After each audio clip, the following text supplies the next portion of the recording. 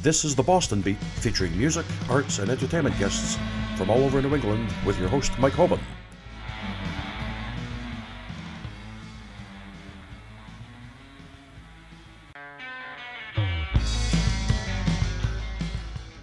This is the Boston Beat, featuring music, arts, and entertainment guests from all over New England with your host, Mike Hoban.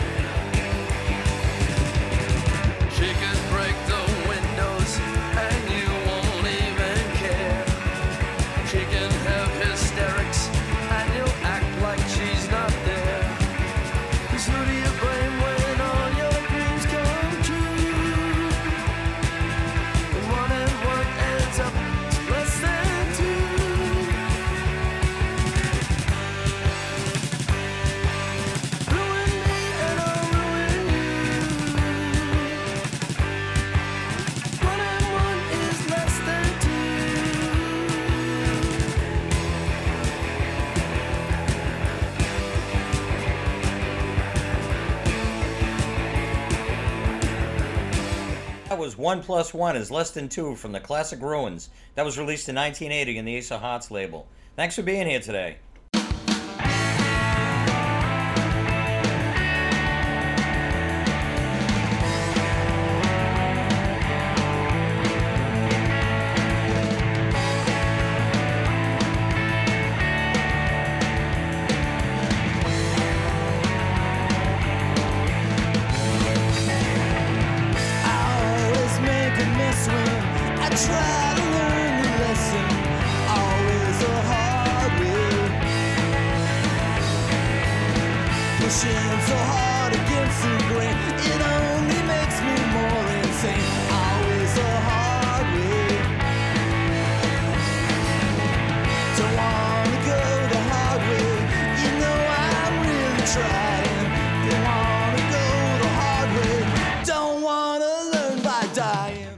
I get a call on the phone from Billy.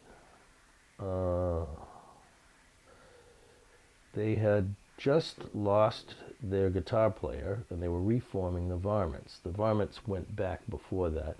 Did I want to play with the Varmints? So it was really kind of funny. Before we, I said, who's in the Varmints? Well, the drummer's Pete Taylor. I had known him. I'd played with him before. The bass player is I.P. Daly. And I said, wait a minute, you got a guy in the band named I.P. Daly? I'm in, So I started playing with the Varmints. I played with them for 5 years. Fast forward a couple of years, and I run into this guy, Pete Taylor, at the Causeway, formerly Chet's, blah, blah, blah, blah, blah. Varmints need a new bass player. It's Billy, who you know. Frank Rowe's in the band now. What do you think? So why not? So I joined the Varmints. Because I was writing songs the whole time through, but I wasn't playing them in the band. But I had about 40 songs that I could start the Varmints like that. I had tons of songs. Billy sang most of the songs. I'm trying to think if we did any. We did 1 or 2 of Frank's songs. I don't think we did any Ruin songs. I'm living day to day, could never make it through. If I don't get the rent, I'll be out in the street.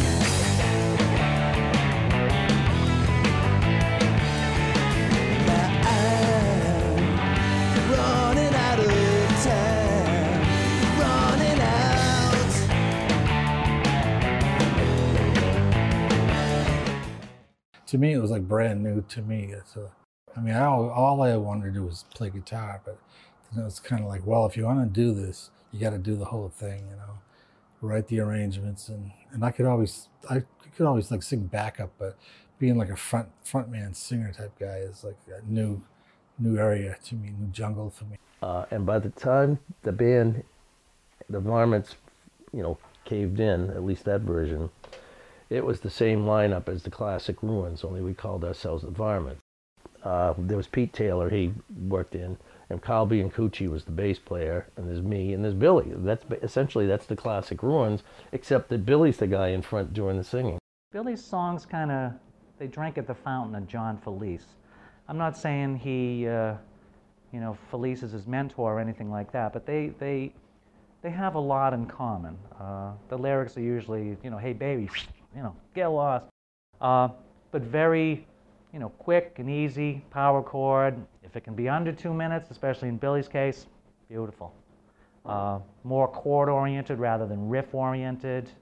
You know, in, out, next. That's it. And most of the stuff you can sing about is like stuff that most people can relate to, you know, like boy-girl relationships, or not having any money, or you know, getting thrown out of your apartment, or being shot at late at night, or something, you know, whatever, you know. Just watch the news and get ideas that way, what's going on in the world.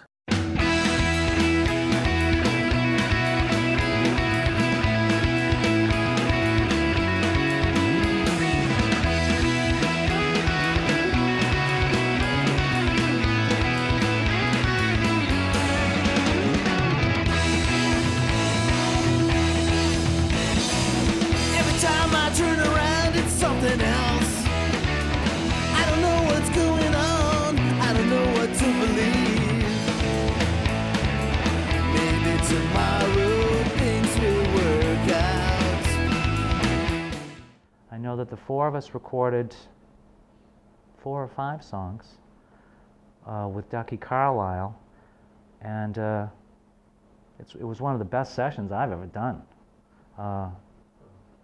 It happened so fast, it's so raw, because we've been playing a lot, and don't tell anyone we actually practiced for it. It probably happened about as simply as like how this is happening right now. You interviewing me, we just kind of, things just fell together, and we, you know, we always want to be in the studio. We always want to put out new music, and it was offered to us, and we said, yeah, let's do it. And I think that record came out really well also. Strange thing that I've ever seen, it's evil. It's after me, getting closer, so I crawl up so high, so far to fall, to the earth, to the sun.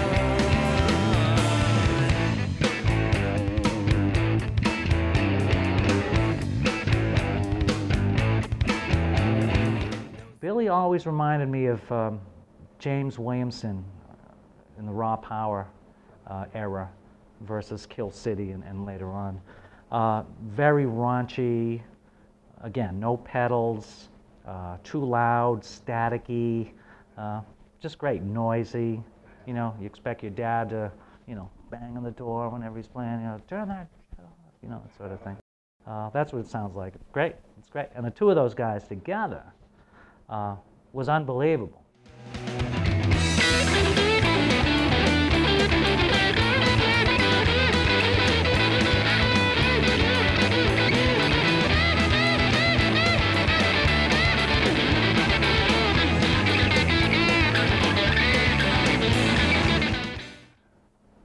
And then, you know, later on, it was time to move on.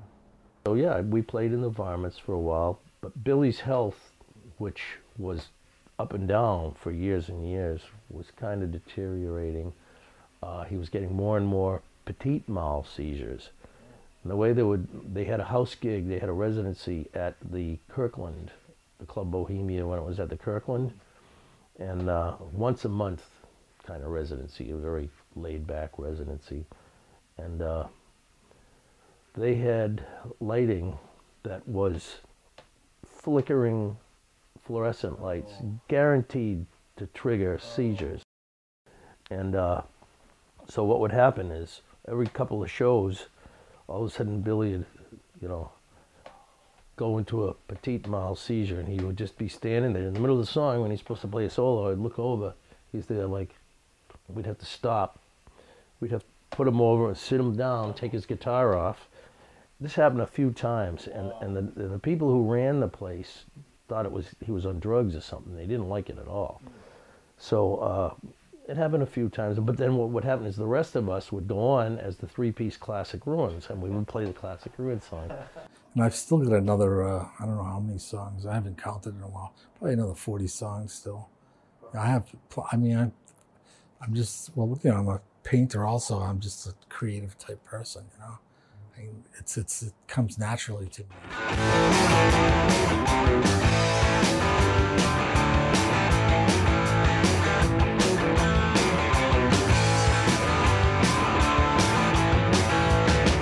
What you giving at, I'm not taking. Maybe one of these days you might awaken. Ain't nothing to me, ain't nothing. It ain't nothing to me. You always say whatever what you want. You made your choice and now it's back to haunt you. Ain't nothing to me, ain't nothing. It ain't nothing to me.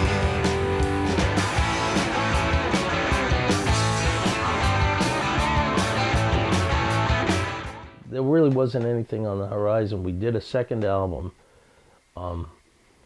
which was at the behest of our manager.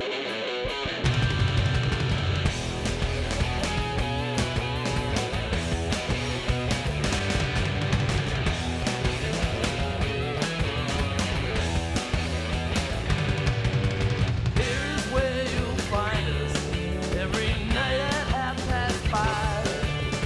It takes more than Ovaltine to keep these men alive, searching for that perfect buzz that never does arrive.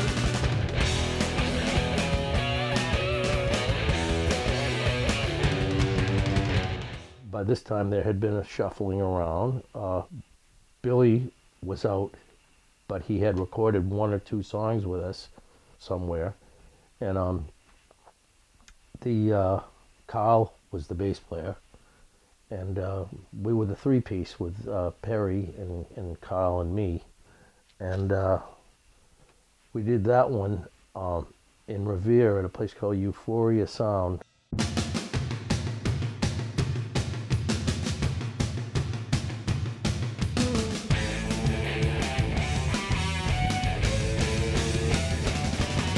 You better stop laughing when I play dumb, 'cause the joke ain't meant for you. And when I'm down, your habit of goofing is a foolish thing to do. No more sneaking, no more lying, no more contradicting everything I say. No more squealing and double dealing, 'cause a girl like you could get hurt that way. And we took out a loan because Perry worked in a bank, so he could arrange a loan for us. He was a bank manager.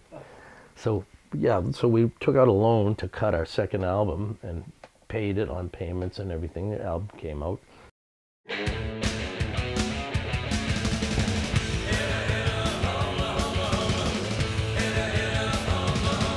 wanna see eggs and bacon on the table at the crack of dawn.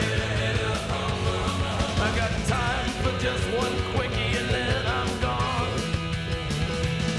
You will obey all my commands and stimulate my endocrine glands. 'Cause I'm a male chauvinistic pig that's gonna victimize you. So anyhow, things started to be, more and more laid back. And then we went 6 months without having rehearsal. This is Chris, Tommy, and me. And then finally, Chris gives me a call. I moved out to San Diego. I'm going to study law out there.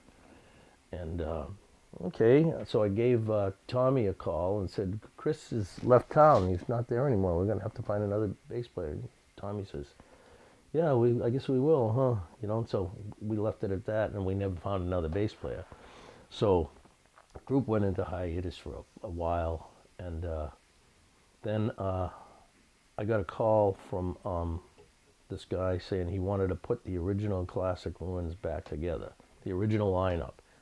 We hadn't seen each other for years and years, and I knew that Kevin Glasheen and Randall did not get along.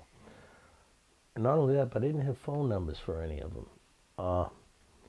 So I called the place where Randall used to work. It was called First Medical. He made medical prosthetics and things like, trusses and, artificial limbs and stuff like that. And they said, "Oh, Randall's been sick lately. He had poison, exposure to poison, because they made everything out of plastics, and there were all these catalysts in the plastics that were carcinogenic. So he had like liver cancer or something. You know, it was terrible." Meanwhile, they said that Kevin Glasheen was living right here in Winthrop. And one day I had all day Saturday. I said, I'm going to find Kevin Glasheen. I figured, knowing him, that he was going to be down on Point Shirley in the end of the beach, the crazy end of the beach down there. So I just went on my 10-speed and rode around. He's been living with these 3 old ladies out on the beach. They just took him in and let him live with them, 3 old ladies. They were like having this big, muscular, blonde guy, you know. And so I said, yeah, band reunion, you know, what do you think? He said, sure. So we all met at, it was the cover of J.J. Foley's. It's on the cover of one of the albums. That's on the cover of that Ruins Cafe album. And we met there. All looked at each other. It was funny, you know, the looks that everyone gave each other because we hadn't seen each other in a long time. We set up a rehearsal, and Billy had just had a stroke. It wasn't really a stroke. He had a bleed or something. He had been put into an artificial coma for some reason for a month. And, you know, it was a life-threatening situation. And he came out of it, but there were big gaps in his memory. But he could still play. And yeah, we rehearsed with him. It was kind of hard, and but then we played the show, which was at Axis, I think. Actually, they spiffed it up. What year was that? Oh, that's a tough one. I've got actually, I have an Artie Friedman disc of it. I would say this would be about the time Susan was born, so that would be 88, 1988. So that was maybe before the other album came out, the Ruins Cafe? Ruins Cafe is the second album. Right. So it was after, let me think here. It was Ruins the original. Cafe, so it had the year of 1989 on it, I believe. Okay, yeah, well, that took a while to come out. But also, by that time, that band was pretty much kaput. By the time it came out, it was on the way down. Wow. And yeah, so it was around the same time. It was right after Classic Ruins Light, which would, I don't know, maybe it was about 88, 89, something like that. I'd have to look at the documentation. I just remember, you know, the event. And so we played this show and played some of the Randall had songs that were good. We dug some of those up and played them. And it was soon after that we played one more gig as the band in at the Bunratty's, which was not a punk or garage rock venue at all. It was some kind of showcase that they were having there, and they had the original Classic Ruins as one of the lineup. But that was the only time we ever played at Bunratty's that any of our friends ever we heard of playing there, because it was just a different circle. It's funny about Boston how there are different circles, and you can go for years and not see someone. Like I didn't see Richie Johnson for 20 years, didn't lay eyes on him for 20 years after he left Baby's Arm. But so we did those 2 gigs, and soon after that Randall died. He had that liver cancer, and he died, and I sort of forgot about it for a year or so. I played with a band with a bunch of my high school friends. We never really even had a name, but we were all from the class of 1969, but we didn't go together. It didn't work. It's too many different ideas, and eventually Billy said, you know, he was going to go back in the Real Kids again. And now I think we're up to 2,000. Did like a cross-country type thing on, I forget the name of the label.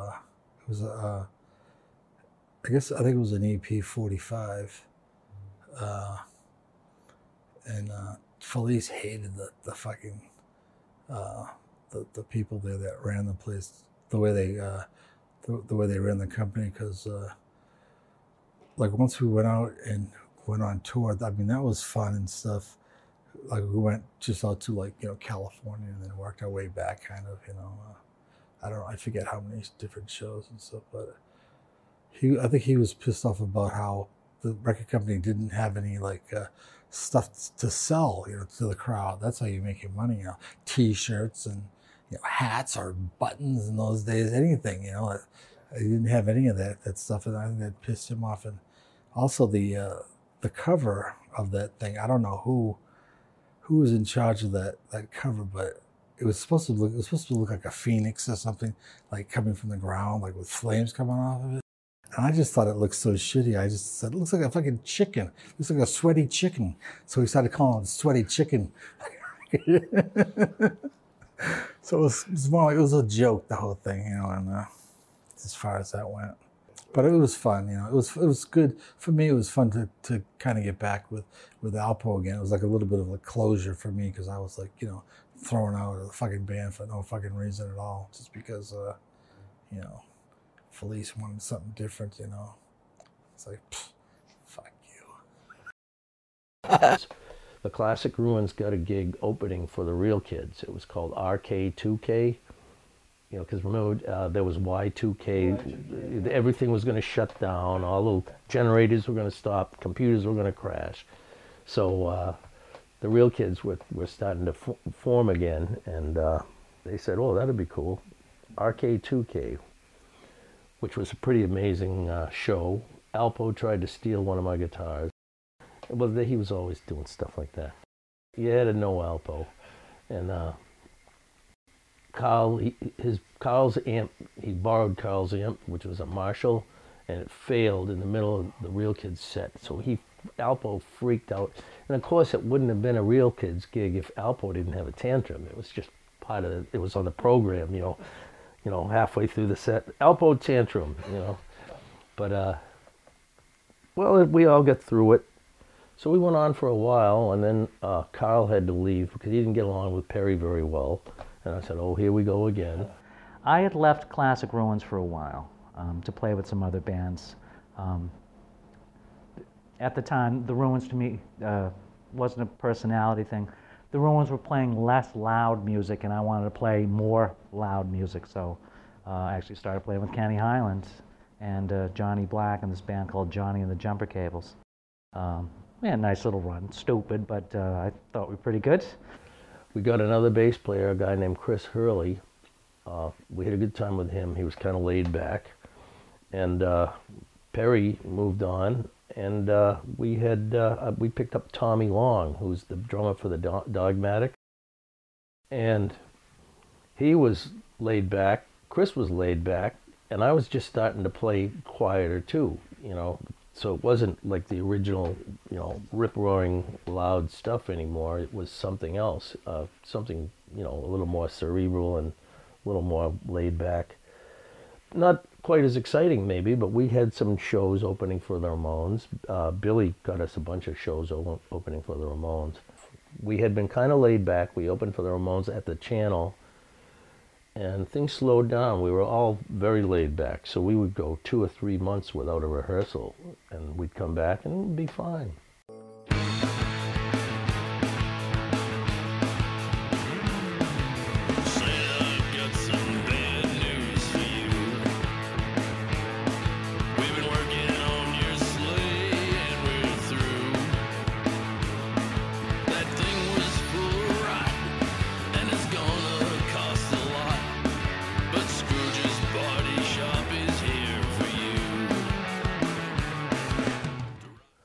Scrooge's Body Shop is about a pretty recently written song. 6 years ago, maybe 5 or 6 years ago, and we said, gee, people, you know, put out Christmas songs, but they're all usually, you know, the Dogmatics had a good one. It sure don't feel like Christmas, but my own particular skewed sense of humor was Scrooge's Body Shop is a place where Santa takes his sleigh to be repaired, and so Scrooge is saying all this. The Scrooge, there's the picture of the guy there. He's, you know, this old mechanic, cynical kind of shyster who says, "Oh, I got some bad news. You know, we fixed your sleigh, and it's going to cost a lot." So I had some fun lines in there. Under the hood, there's trouble too. Your engine was a herd of caribou, and you know, stuff like that. Basically, how the whole sleigh was all rusty and rotten, and they had to replace everything. And then at the end, Santa can't pay until after Christmas. So they say, "Oh yeah, well in that case, we're going to hold on to it until we get paid." You know, it was. We made 100 of them. We sent them all over town. Never heard it once on any radio station. So then Carmelita heard it, and she came up to me. This was a year or two later, and says, "How come you didn't give me one of those?" And I said, "I gave you 5 of them, and they didn't play it even once at AAF. I think your interns just stole them all, because it wasn't just a CD with a magic marker. We wanted to make it stand out in a pile of CDs. So I did artwork, and Kathy did the graphic design for it and everything. And it took a couple of days. And then she had this machine that could print a label on a CD.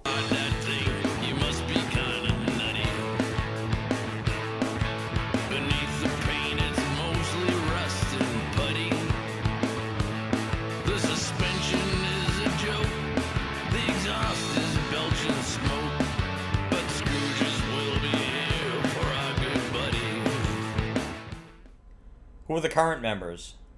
I would say the longest running version of the Classic Ruins has been Carl Biancucci and me with various drummers. Like we've had Dave for 6 years and have no reason to think that we'll get anyone else, because he's perfect for the 3-piece format. He's a, you know, Keith Moon, wild drummer.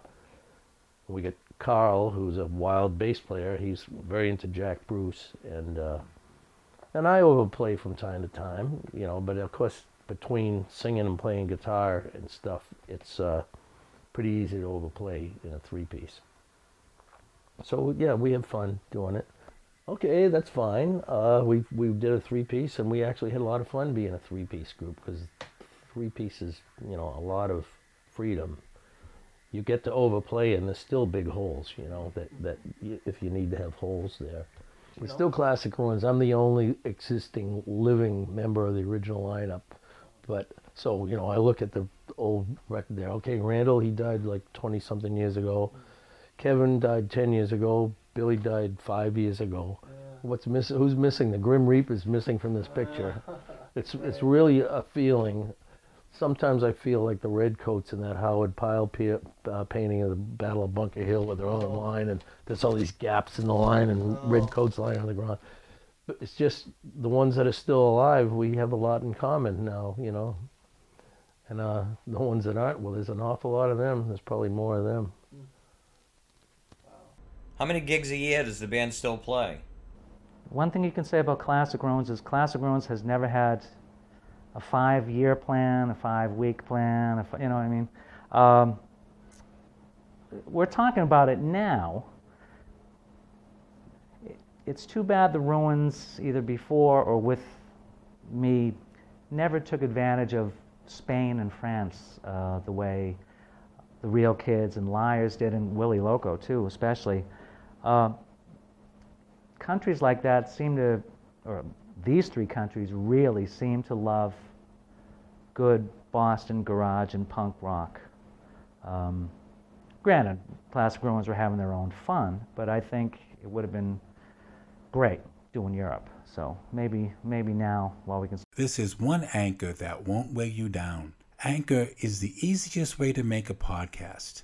Anchor gives you everything you need in one place for free, which you can use right from your phone or computer. Creation tools allow you to record and edit your podcast so it sounds great. They'll distribute your podcast for you so it can be heard everywhere, like on Spotify, Apple Podcasts, Google Podcasts, and many more. Creation tools allow you to record and edit your podcast so it sounds great. You can easily make money from your podcast with no minimum listenership. Download the Anchor app or go to anchor.fm to get started. Still walk, you know. Was there ever any major label interest? never were in contact with anybody from major record labels. I don't know, what label would it be? Epic Records isn't going to come up and say, oh, we want a piece of this garage rock action in Boston. And pretty soon that gaze passed over Boston and fastened on Seattle, where you had grunge, which was really not that different from garage rock. Sort of scratches the same itch, so to speak. But it's just different sounding. I'd like to say that, oh, we came this close. If Berserkly had been interested in us, or someone else had been interested in us, that was right when I was having babies. And, you know, I can't turn my back on my kids, you know. I can turn back on them now. Right. But we were sort of known by people, you know. We would always get invitations for the Christmas party or whatever from Aerosmith and stuff. But that, and it still pay full price at McDonald's, you know. I would hope that years down the line somebody will pick out a John Felice song or a Frank Rowe song, some 20-year-old, and say, I'm going to redo this. Just like when that guy Moby did Revolver, but Mission of Burma, which apparently put Clint's kid through college. In the mid-'80s, he did a version of That's When I Reach for My Revolver. Pretty good, you know. But I'm sure, you know, Burma had long broken up before Moby had ever heard of him. Next thing you know, they're on the dance charts, you know. And then because Rick is so good at business, Clint, as the song's author, you know, and it was a good song. Kids of that generation should hear that. I'm not the biggest Burma fan, but that's a great song. You know, and I think it's good, and I think somebody should do a Felice song one of these days. We also did a Billy Borgioli song. This was after Billy was already passed. Actually, no, it was before he passed. He passed soon after that. We put it out, and forget about it. It's a good rocker. It's got the best of everything Billy does, I think. You always say whatever what you want. You made your choice and now it's back to haunt you. Ain't nothing to me. Ain't nothing. It ain't nothing to me.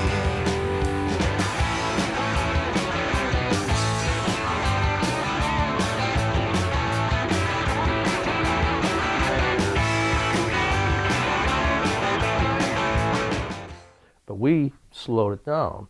And his version is, you know, much faster, one verse shorter. And so it's a very short cut on the Varmints CD. I had to write another verse to it because we didn't have enough verses for the arrangement we made. But I wasn't writing anything different. His version was, what you're trying to sell me, I ain't buying. You better never let me see you crying. And I just basically wrote the same verse with different words and different rhymes, and it worked, but it was slower. So Billy said to me, how come you did my song slower? And I said, well, this is how it is. We wanted it to be a single length, and it said more Keith Richards to me than Johnny Ramone. So instead of going da da da da da da da da, it goes, you know, and it was a fun song to play.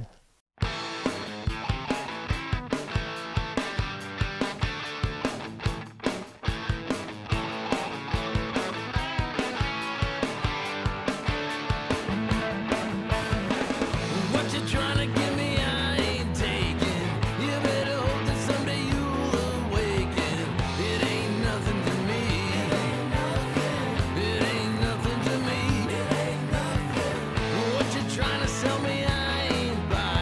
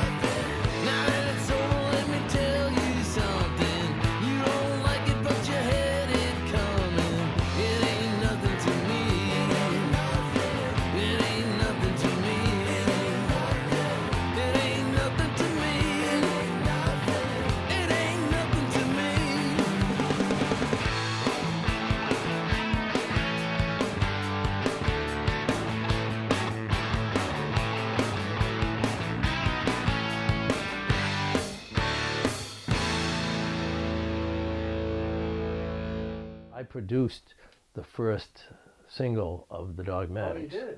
Oh, you did? We just, one night we went to the loft down on, whatchamacallit Street down there. I'm drawing blanks with the names there. Thayer Street, that's it. Yeah. Well, anyways, there was a loft party down there, and they said, let's go down, and we go down, and the Dogmatics set up, and Billy and I had dropped acid that night. Now, I hadn't dropped acid since the hippie days, and we had this friend, Tom, who came along, he had some acid. You want to try some acid? We'll go out and party. And I had just finished playing at Cantones, and Billy and I are sitting there, we drop acid, and Billy said, sure. He was, so we start, I picked up Denise. She was sleeping at home, and she said, sure, I'll come along. She didn't take any acid, but we're sitting there on a pile of cases of beer, watching the makeshift stage, and out comes the Dogmatics. And the O'Halloran brothers are there, and Billy looks at me and says, there's two of them, right? Like thought he was seeing double, because when they were young, Pete and they looked exactly the same. Exactly. Yeah. The Paul and Pete, they were just like, and to make matters worse, every song or so they would swap guitar and bass, and then we see the drummer and we go, look at that drummer, and Tom's there, like it was just a fun time, and so we went on to introduce them to some stuff like Eddie Cochran songs and things like that. And Denise was really into rockabilly, so she took them on a tour of that. And they won some recording time at a studio in Somerville, and so we recorded their first single there, and they just did a Christmas show. Well, I guess it wasn't really a Christmas show. It was a show for the movie about Chet's Last Call. Yeah. And I played. They asked me if I would play because the Ruins couldn't make it, so I brought a 12-string, a Christmas red 12-string guitar out, and played that song. Give Me the Shakes, I think it was. Give Me the Shakes, yeah. And it was fun. Yeah, we've always known him, and Tommy Long was in the Classic Ruins for years. I think it was Give Me the Shakes and 20 Flight Rock.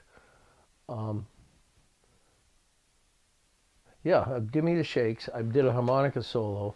I don't get a chance to use harp much. I played harp since I was a kid, and I'm a pretty decent blues harp player, but what we didn't think about at the time, they asked me to produce the single. I didn't know anything about production. They liked my record, so they figured that I could produce them, but I was a tyro, and so I had a harmonica solo. What we didn't realize was that there weren't strobe tuners for everybody to use at the time, and what we considered in the studio to be guitars that are in perfect tune didn't quite match up with what Max Honer thinks of as a perfectly tuned harmonica. So my harp is a little bit off, and I try to bend a lot of notes, a couple of clinkers in there. But then he did 20 Flight Rock on that one.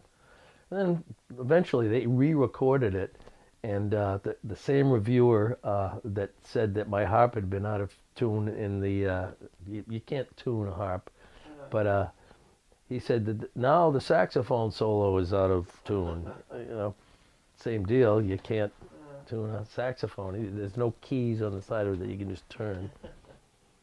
So for Room Start Spinning, that was released in Italy in 2002 on Rave Up Records, anything rare or unreleased on these?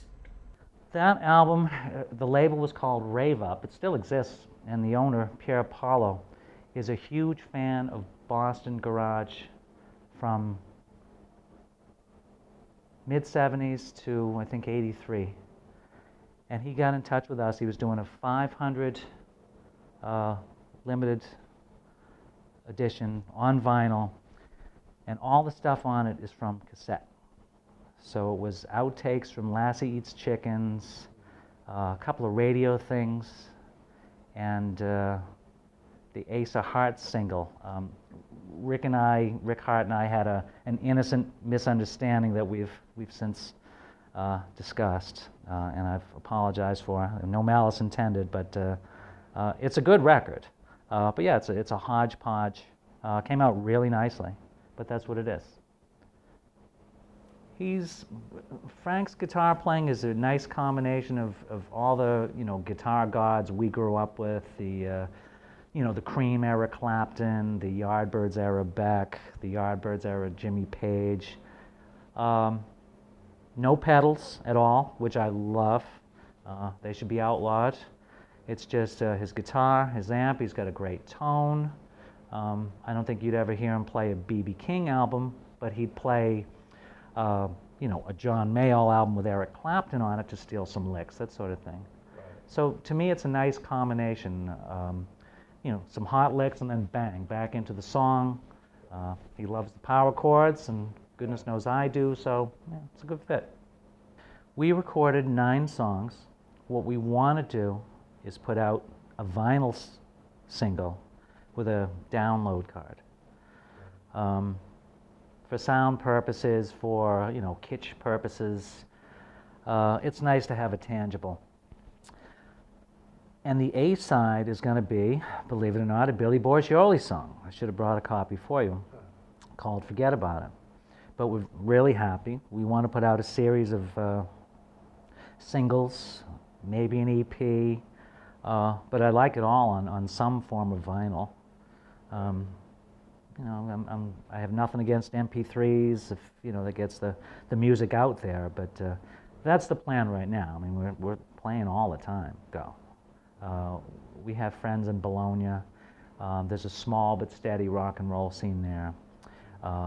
We had a Italian-only album put out in Rome a couple of years ago, and I know we're welcome there. So we'll see. Classic ruins. That's what we are. This is called Jolene, I Need Money More Than I Need.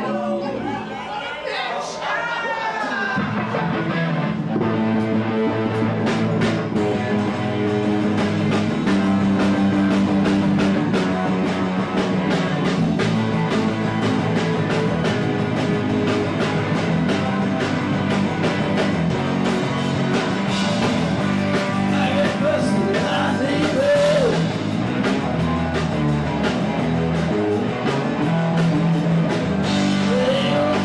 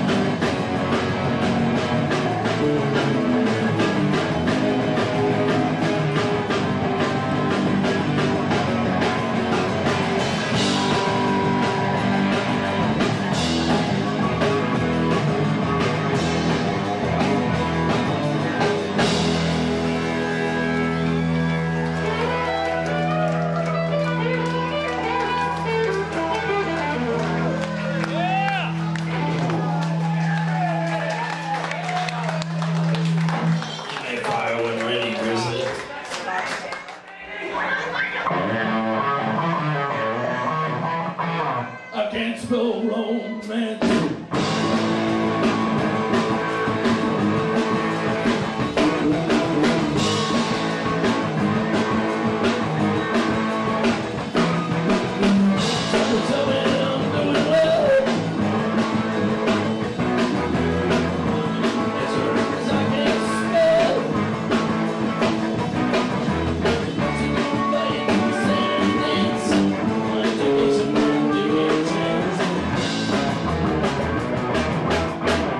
I can't spell romance.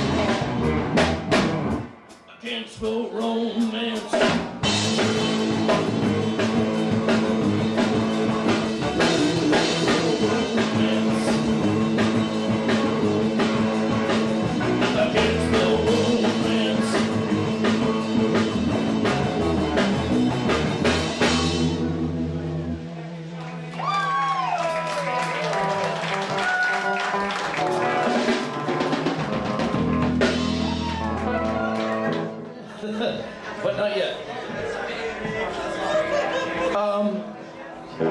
This is called Labatt's.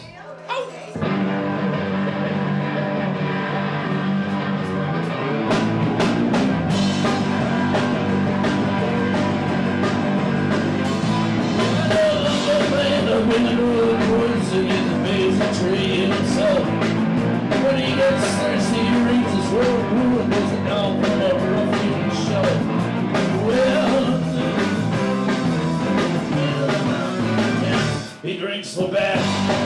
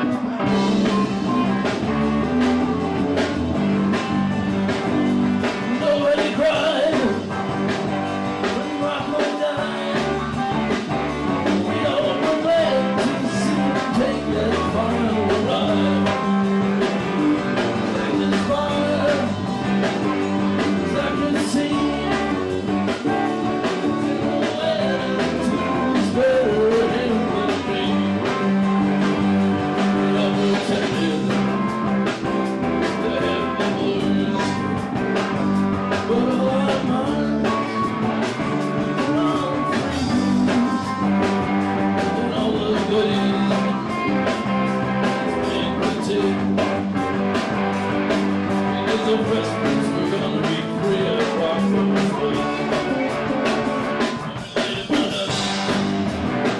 That faithful day, there was a long way. That endless sleep, proud of the open bar was full of sleep.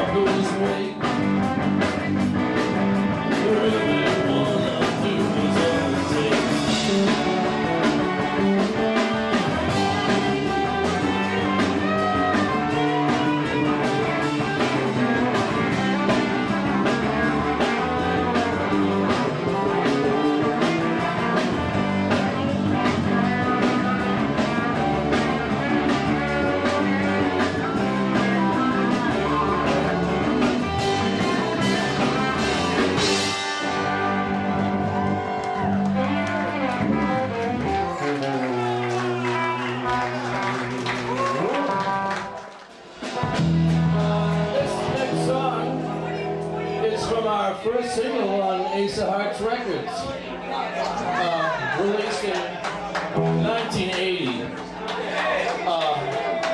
We held it back. We recorded it in 1979, but he held it back because he said he thought that 1980 sounded more modern than 1979. Now history tends to telescope itself, but it sounded a little more modern.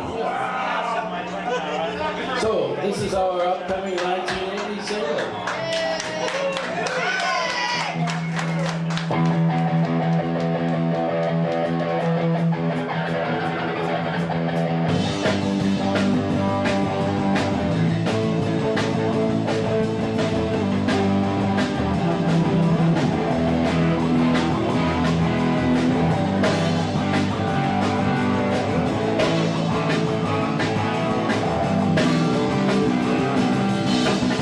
Right there.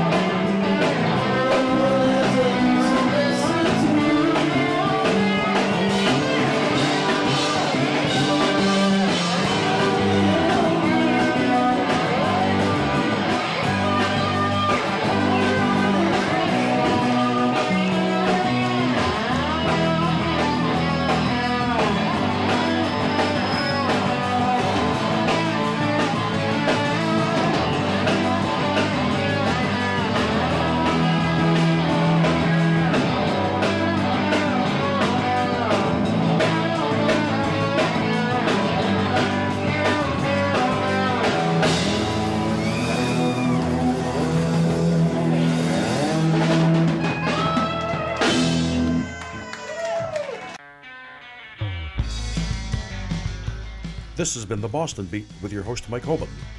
Boston Beat is produced by Mike Hoban and Lenny Scaletta. Directed and edited by Lenny Scaletta. Studio engineer is Scott Catton. Recorded at WLBN Studio in Woburn, Massachusetts. Special thanks to Patrick Gordon and Medford Community Media. Theme song written by Tom Abbott.